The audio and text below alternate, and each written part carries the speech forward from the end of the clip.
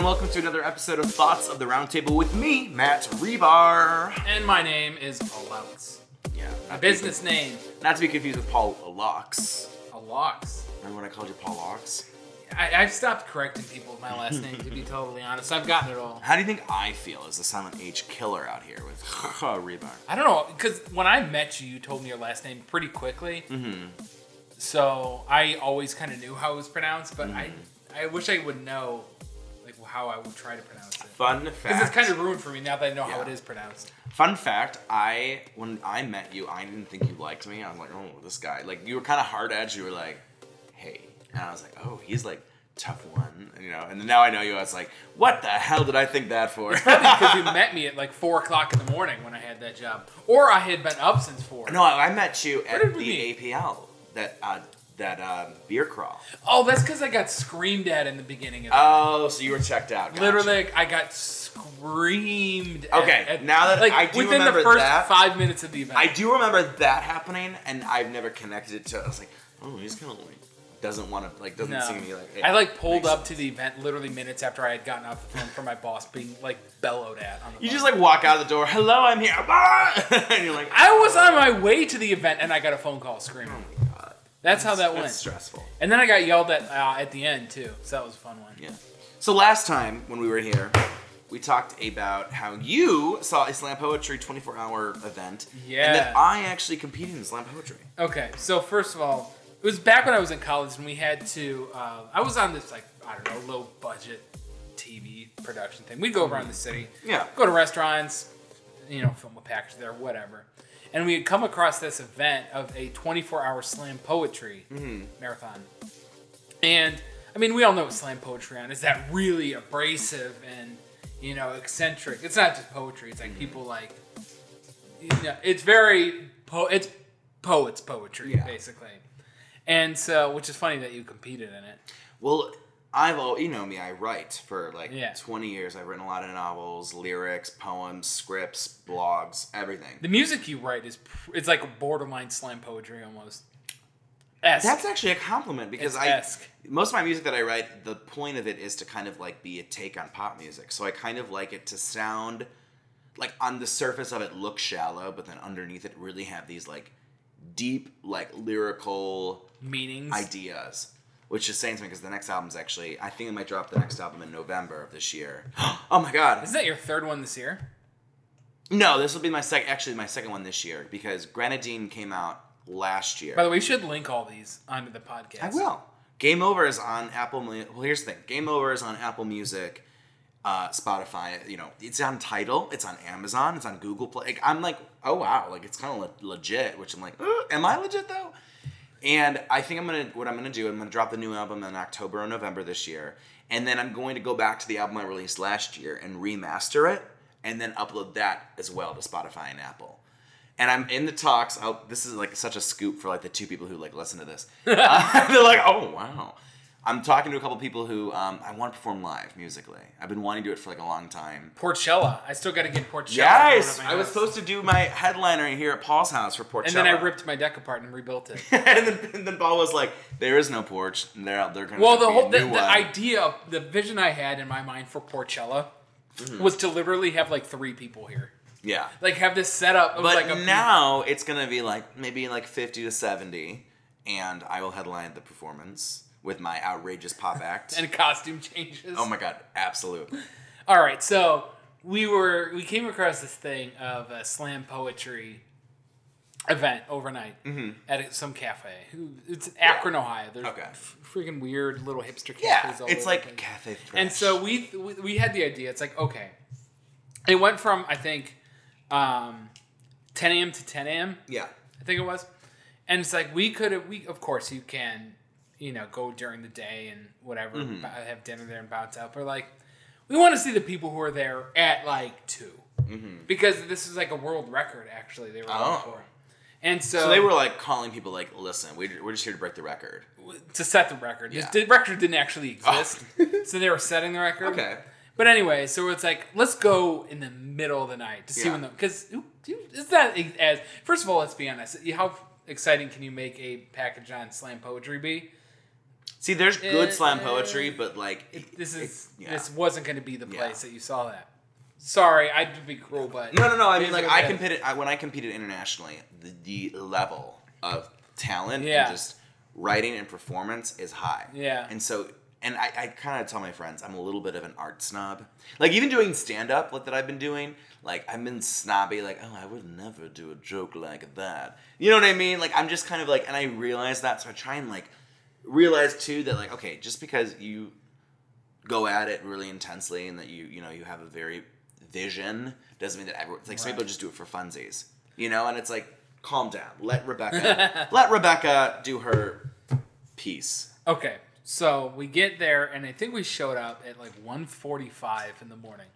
Jeez. And so and mind you, we get there and there's only there's probably 15 people in the room. Only like 8 are poets. And nobody's showing up.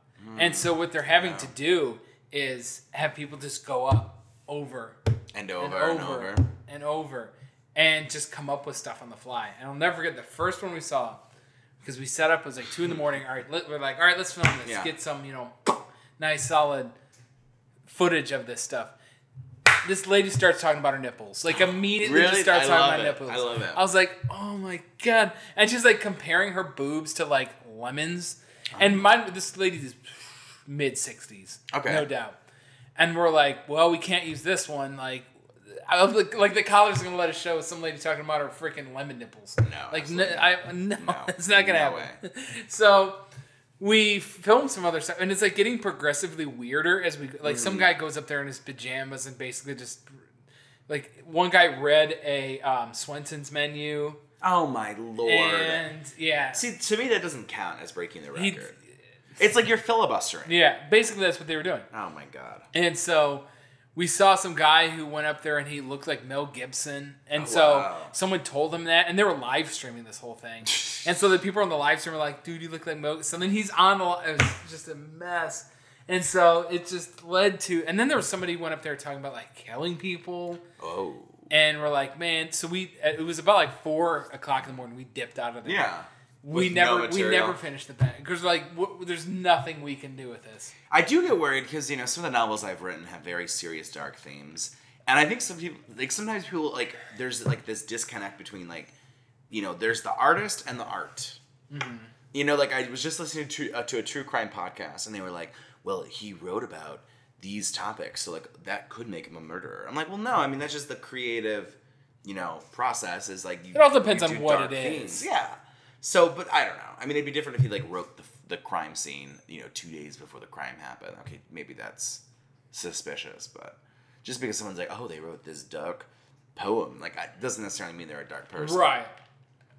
But can you imagine going up there and you're like, I have to fill 10 minutes of stage time, and you're like, they tried to get us to go up there too. Nipples. That was the first one we saw.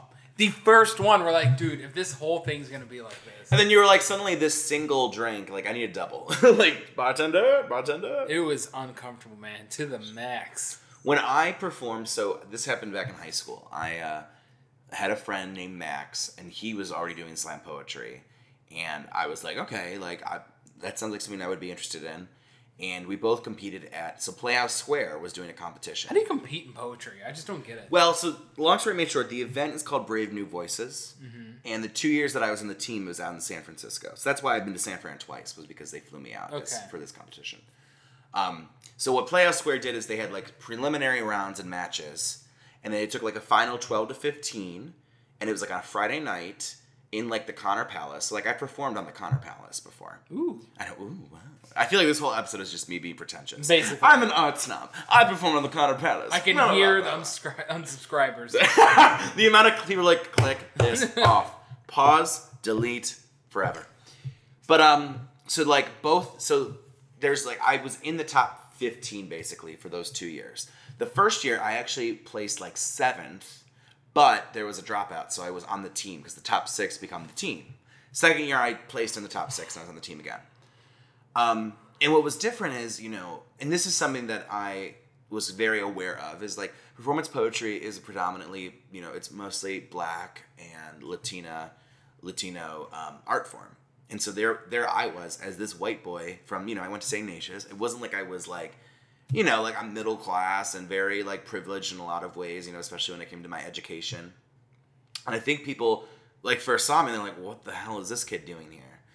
And to make it more interesting was a lot of people went up there with like very personal poetry about their life, their experiences, these really hard-hitting stories and metaphors, sexual assault stories.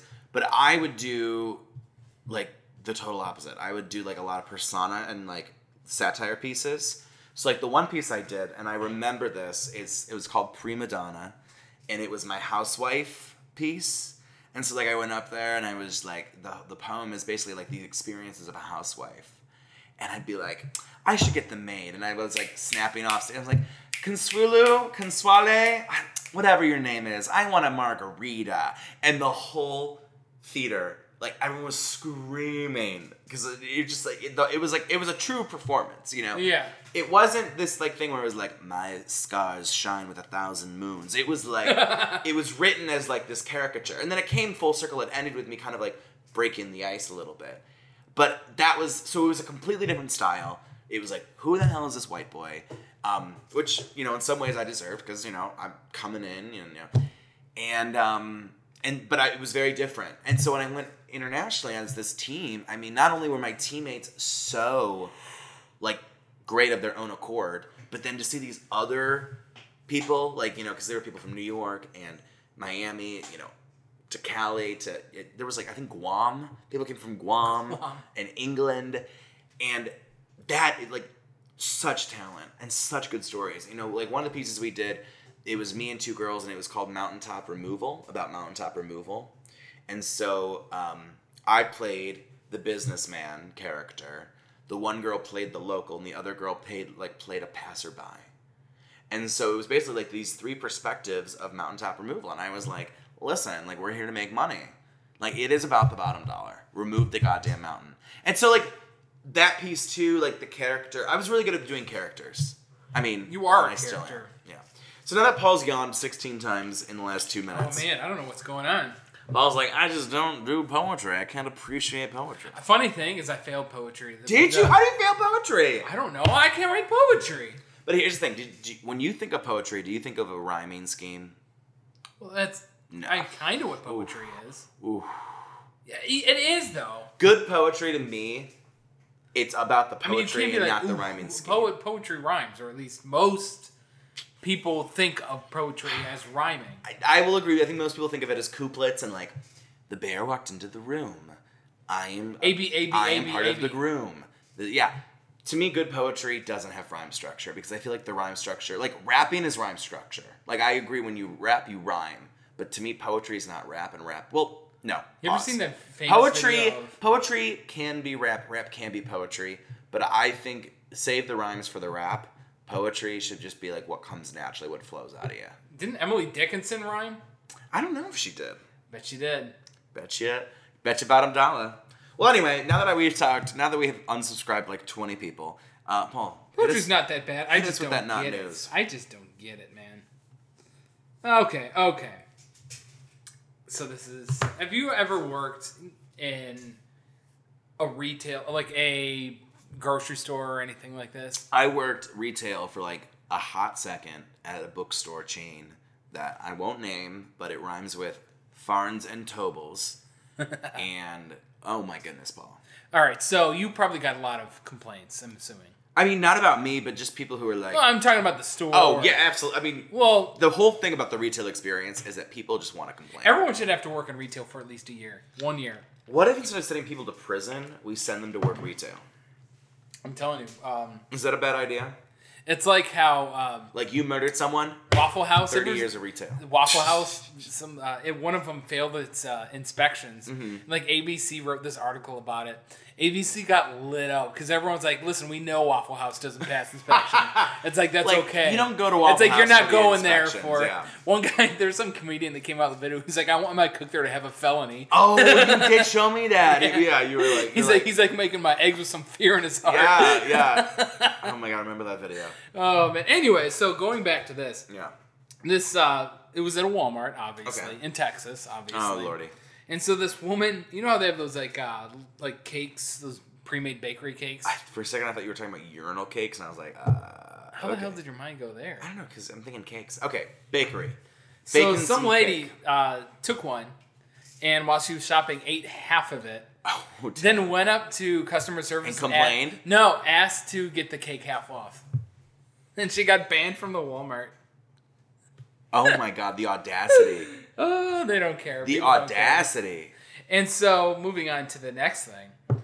I remember it was 2 episodes ago we talked about the meteor passing over hitting Earth. Absolutely. Well, they found another asteroid that's it's kind of close to Earth. Okay. This one we actually want to crash, or would be nice. Why? It's not as big, but it's nearly solid gold. Can you imagine? Can you imagine the riots that would happen if a solid gold hunk just crashed into the Earth? It's reportedly worth over 32 million euros. It's not that big. But still. 32 million euros. Oh, this is awesome. And finally. Mm-hmm. I saw this last week, and I wanted to text you about it, but I didn't want to ruin it. So, have you ever lived in any place that you thought was like haunted or anything? You know what? I've never really had an experience with anything haunted or evil yet, and I'm kind of upset because, like, you want that? I want to experience something that I'm like, this is what has me believing in the paranormal. My friend moved into a new house when he was younger, and to this day, it was his parents' house, so his poor parents, if this is true. To this day, he claims he did something wrong with the Ouija board, and he got some effed up spirits in his house, and like bad stuff like keeps happening. Like he like sees people like in his parents' house, and he said it didn't happen till like he's like, I effed something up with this Ouija board and really messed his house up. I do believe in spirits for sure, but I just have never had anything happen.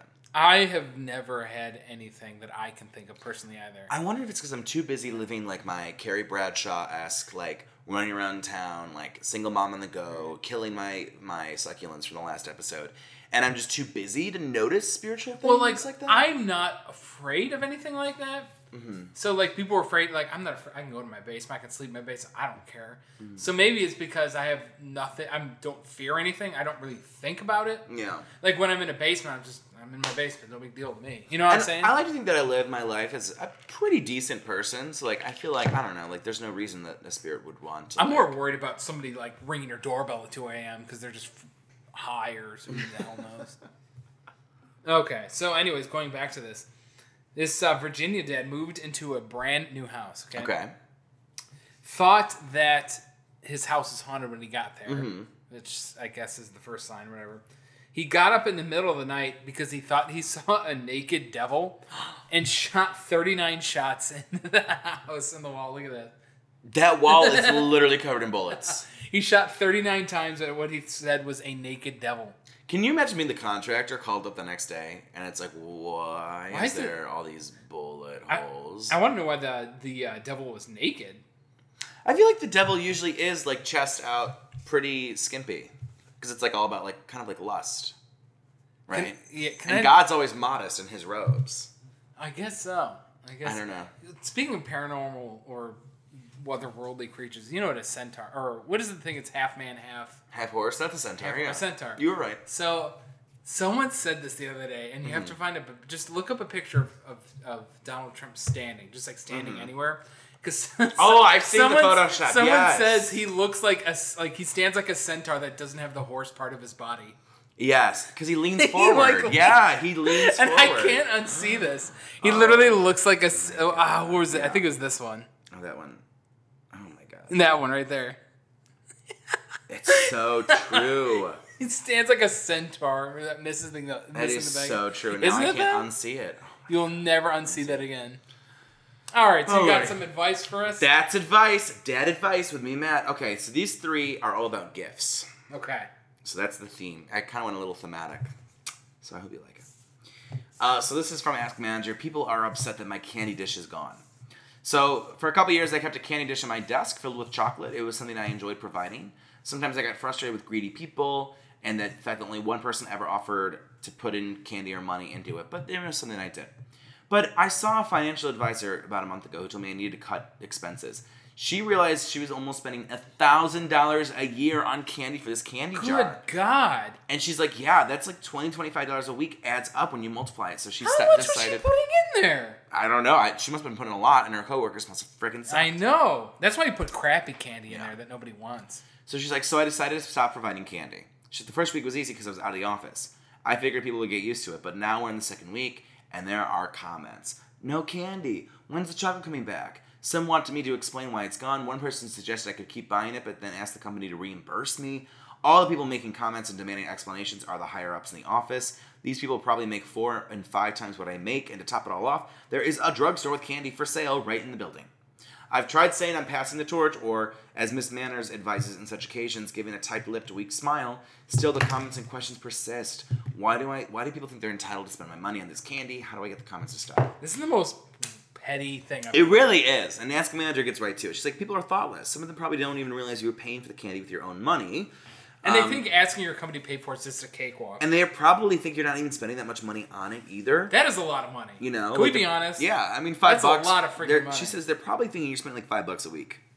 I want to know what kind of candy she's putting in there. Full Snickers bars? Like full Reese's? Like, what are we talking about? Because that's why every time I see someone with a candy dish on their desk, it's like those crappy, like, off-brand Lifesavers that no one wants. And she says, people know, like, they're taking it, but they just don't think about the money, which is, they're not entitled to it either, so they think they're entitled to it. So she says, just literally explain, or just say, I was spending too much money on it, I didn't want to keep buying it, my candy days are over, and don't let it get to you. If anyone pushes beyond that, you could say they sell it downstairs if you want to take over. And send out one of those petty company emails oh my God, that seriously. says that. I mean, I think I'd be that kind of, I'm very honest with people. I think I'd be that honest to be like, I was spending $1,000 a year on candy. That is a lot of freaking... Of my own money. I still can't get over that. I literally can't. No. That's a portion of your salary gone. Especially when you don't make money, and I don't imagine she's making that much money No. to be... Like, it's different. Okay, I have, if she was an upper executive... I mean, you're a millionaire, so for you, it'd be okay. Me, a millionaire, more like a hundredaire. Here's this next one. Are you ready for this? This one I feel like you'd like. I like that list. Our grandniece was supposed... Well, yeah, but like you like this one too. Our grandniece was supposed to be married in April of 2018, but a week before the wedding, she caught her fiancé cheating and the wedding was called off. We live 1,000 miles away, so several weeks before the wedding, we went online to their gift registry and had a gift valued at more than $250 shipped directly to them. The mother of the bride confirmed when the gift was received. After the wedding day passed, we thought we would be reimbursed, or that if we want the gift, asked if we wanted the gift returned. It's been a little over a year now, and not one word has been mentioned about returning any gifts. Other family members are in the same situation. Abby, isn't it proper to return gifts if the wedding is called off? If it was an inexpensive small gift, we wouldn't feel so bad, but we're kind of hurt and a bit shocked. And Abby's like, girl, you are not wrong. I assume you never received a thank you either, which she's right. You probably didn't get a thank you or want this gift back. She says, wedding gifts are not to be considered consolation prizes. The rule of etiquette is if there is no wedding and the wedding gift has not been used, it should be returned to the sender. I would think, yeah. I've never been in this situation, but just my gut reaction is that's what should happen. Like, if I were to give somebody a gift and it didn't... What about this, though? Think about this. Say you give something... let me think of a good... Mm-hmm. Here it is. A voucher for something on a trip, okay? Like a excursion or something.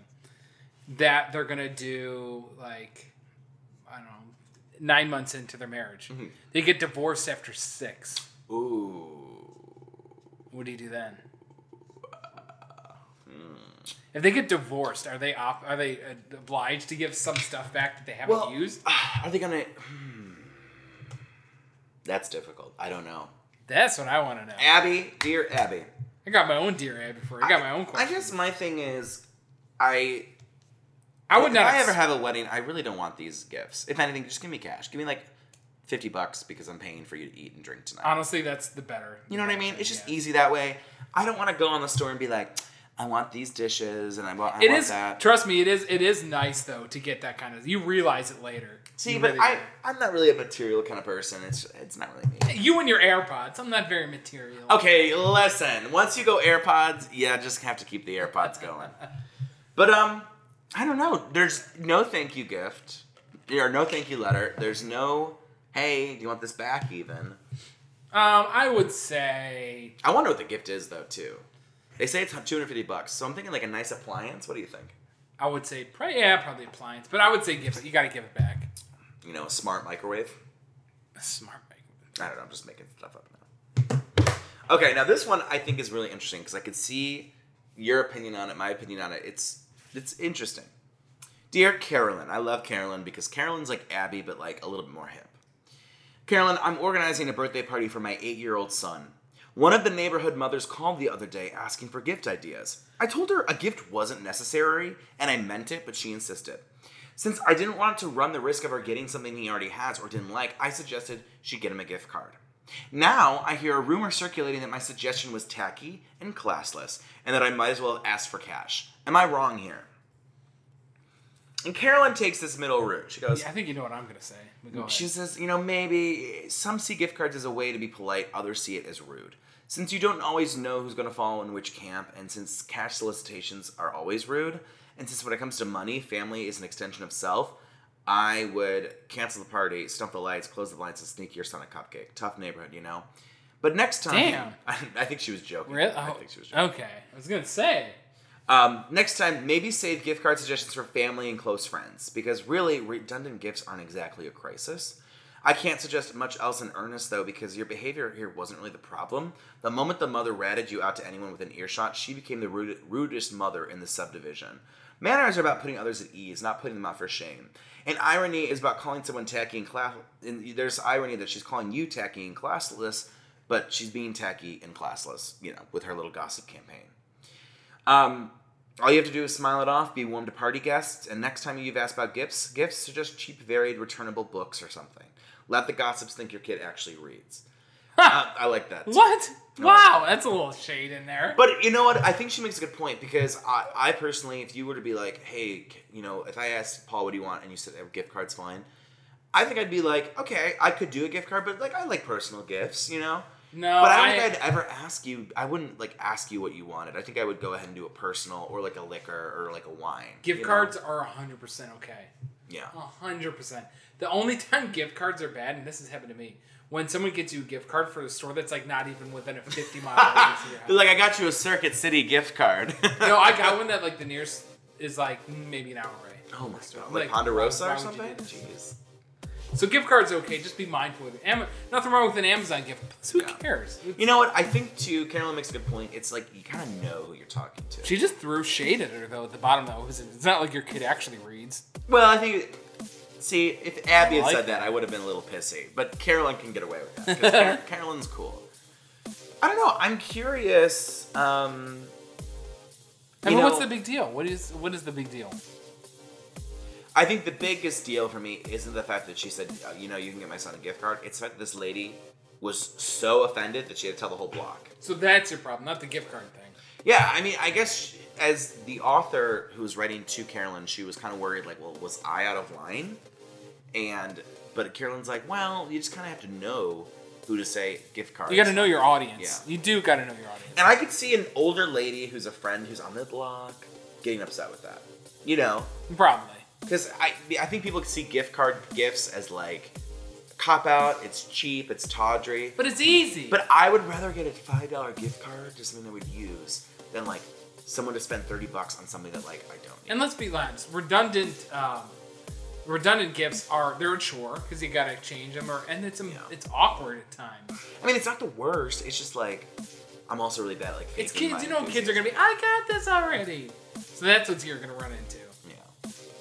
I think if anything, maybe she should have I like the books idea.